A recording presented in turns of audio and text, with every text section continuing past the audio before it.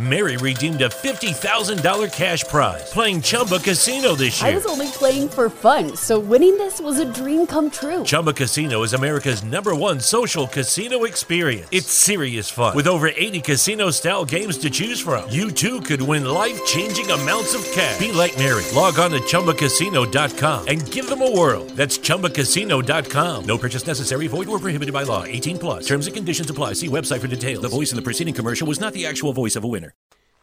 Hi, I'm Anya Steiner, and you're listening to Wet, the show where we talk about fascinating under-the-sea phenomena. And today, we're going to get tangled up in ghost fishing.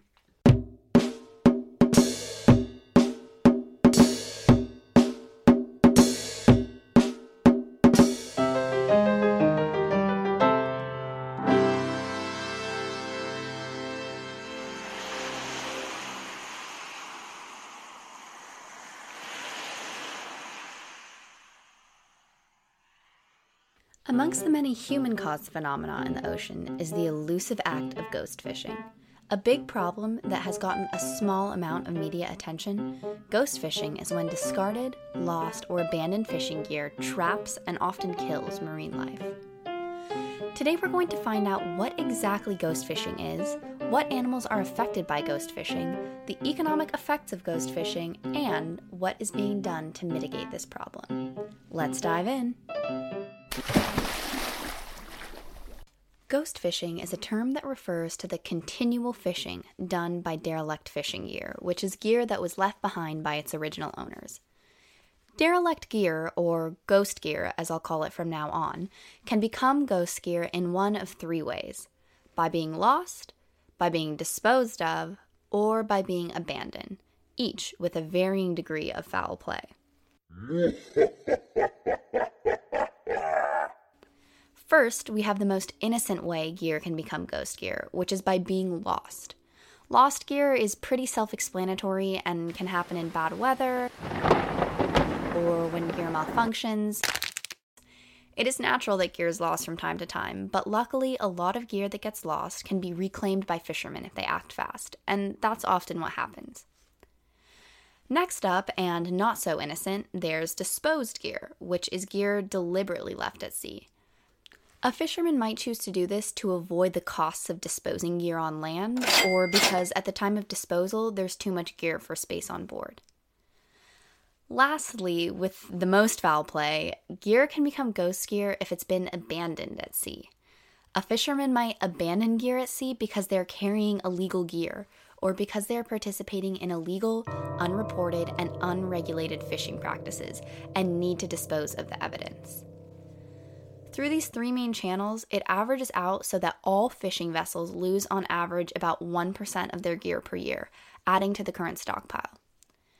1% per fishing vessel may not sound like a lot, but conservative estimates say that that's about 800,000 tons being added annually to our oceans worldwide.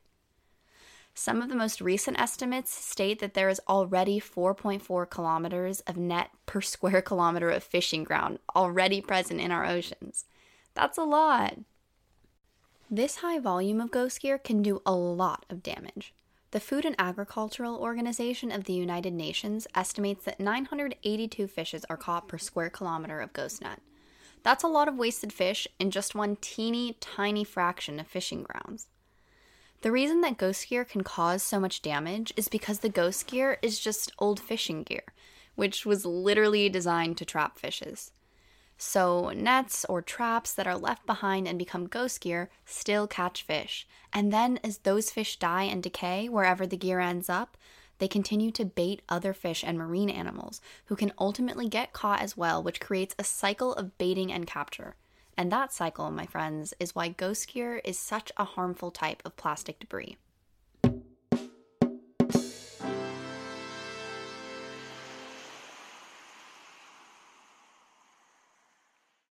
In addition to fish, ghost nets and traps can capture and harm other marine life as well. Sharks, sea fans, mussels, birds, whales, sea turtles, crabs, dolphins, and seals are all species that can fall victim to ghost gear. This menace is especially tragic for threatened species. For example, the pink sea fan. Pink sea fans, which are beautiful soft corals in the Northeast Atlantic Ocean and West Mediterranean Sea, are a protected species already vulnerable to many global change factors, such as those talked about in my coral bleaching episode. Being that they are already vulnerable species, damage done by ghost fishing nets as they drift by and entangle the pink sea fans takes a serious toll on the species. These corals have a slow growth rate, which is a key concern to their recovery, and the added stressor of ghost fishing further lowers their chances of survival. Ghost nets are also a huge threat to vulnerable seal species. In 2003, a study that was published stated that over 58% of all species of seals, fur seals, and sea lions, aka pinnipeds, have been recorded as entangled, and such is the case for the Hawaiian monk seal. Hawaiian monk seals are endangered and are a type of pinniped that gets consistently tangled in ghost gear. With the IUCN Red List stating that there are only 632 adult Hawaiian monk seals left, the absence of each individual is felt by the entire population when one is taken by ghost gear. So ghost fishing affects far more than just typical fish species. In fact, it's estimated that 45% of marine mammals listed on the IUCN Red List are affected negatively by ghost gear. And sadly, these marine animals that get entangled in ghost gear often face excruciating and chronic injuries, if not death. Animals that get tangled in anchored ghost gear, say a seal caught in an anchored net, will be prevented from returning to the surface to breathe, and in a surge of panic and intense distress, will eventually drown. In other cases, say a whale entangled in a large rope, we might see a significant decline in feeding and locomotion ability, which can cause chronic pain and distress over periods of months to years. So, while it might be tempting to only consider the effects of ghost fishing on fish, it actually affects a wide variety of marine invertebrates, vertebrates, and mammals as well.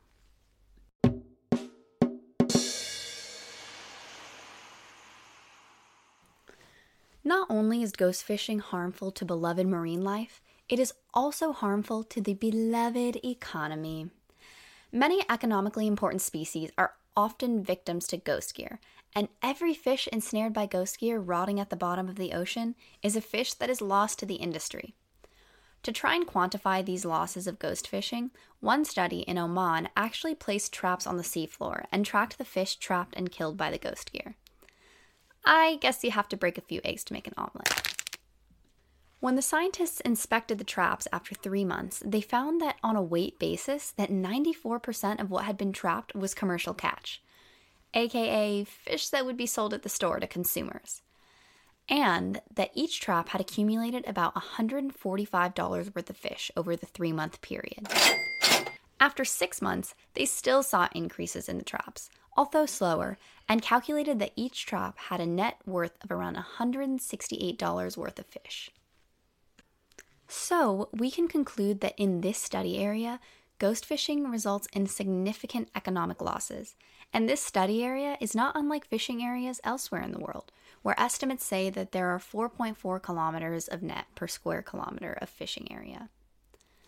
An even bigger study done in Virginia over a 4-year period used data from a program that employed commercial watermen to remove marine debris to look at the effects of ghost fishing in the Chesapeake Bay. The study found that blue crabs, a hugely profitable commercial species, were getting trapped in ghost gear at an estimated rate of 900,000 individuals each year along most of Virginia's tidal waters. These results indicate that Virginia's fishing industry is losing roughly $300,000 to ghost fishing every year. Try and explain that one to your boss. It is clear to see that in fishing hotspots around the world, ghost fishing can greatly impact the economic success of fisheries. However, you may be thinking, what if it's really expensive to reclaim ghost gear? Great question. A study that focused on ghost gear in Puget Sound, Washington, generated a comparison of the market value of the Dungeness crabs caught in each ghost net versus the cost of removing the net. The study found that for every ghost gill net, there was a loss of $19,656 worth of Dungeness crabs to commercial fisheries, but that it only cost $1,358 to remove a net, clearly crowning ghost gill net removal as the most economical solution.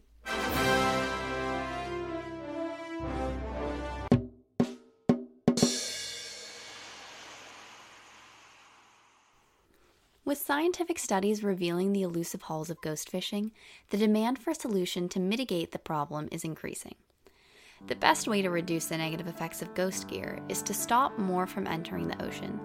If you recall from earlier in this episode, scientists are estimating that about 800,000 tons of ghost gear are being added to our oceans annually. The best ways to stop the flow of new gear into the system are by education, free net recycling sites, and by keeping the fishing industry out of vulnerable areas. NOAA's Marine Debris Program, pop science articles, and podcasts like this one all help contribute to the net of education about this issue. And, in addition to purely publications, NOAA, the National Oceanic and Atmospheric Association, kickstarted 9 marine debris-related projects in the Republic of Korea and the United States, including cleanup programs and buyback programs for old fishing gear to reduce the creation of new ghost gear. To further this goal, many ports worldwide now offer free net recycling services to deter the temptation to dump nets overboard to avoid recycling fees. In tandem with education of why throwing the nets overboard is bad, free recycling is a very important tool.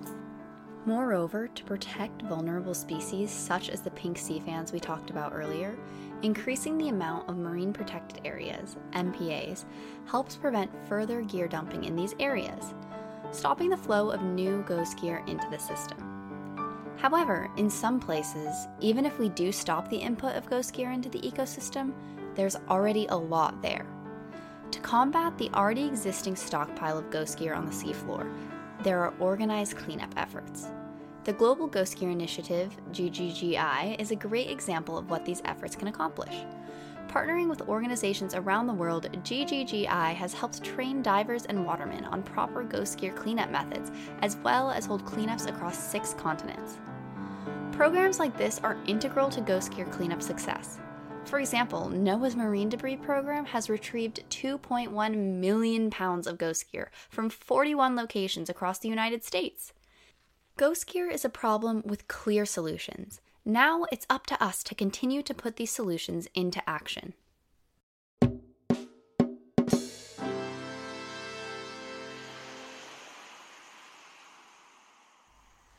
We covered a lot today, so let's review. We learned that ghost gear is lost, disposed of, or abandoned fishing gear that ends up on the sea floor or floating through the ocean. Ghost gear continually fishes, catching economically valuable fish and crabs, as well as marine invertebrates and marine mammals, including endangered animals like the Hawaiian monk seal.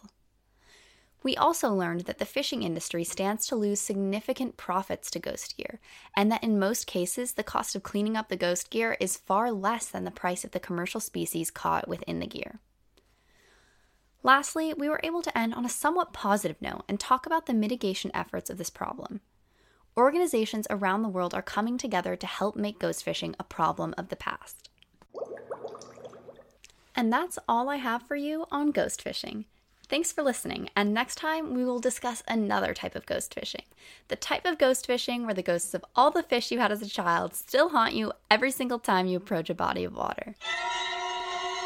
Just kidding. But in all seriousness, we will talk about another urgent issue related to ghost fishing called ghosting fish, a very common problem faced by fish in the online dating scene.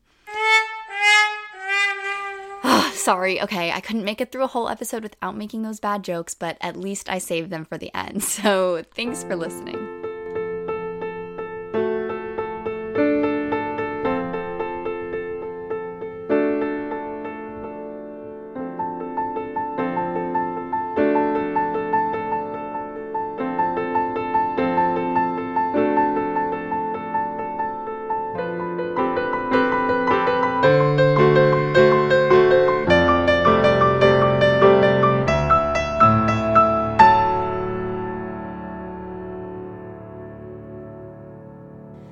This episode was written, edited, recorded, and produced by me, Anya Steiner. My theme and all original music was written and produced by Michael Sanchez, and this episode has 14 citations, which as always will be linked in the show notes. Thanks a bunch! Lucky Land Casino, asking people, what's the weirdest place you've gotten lucky? Lucky? In line at the deli, I guess? Aha, in my dentist's office.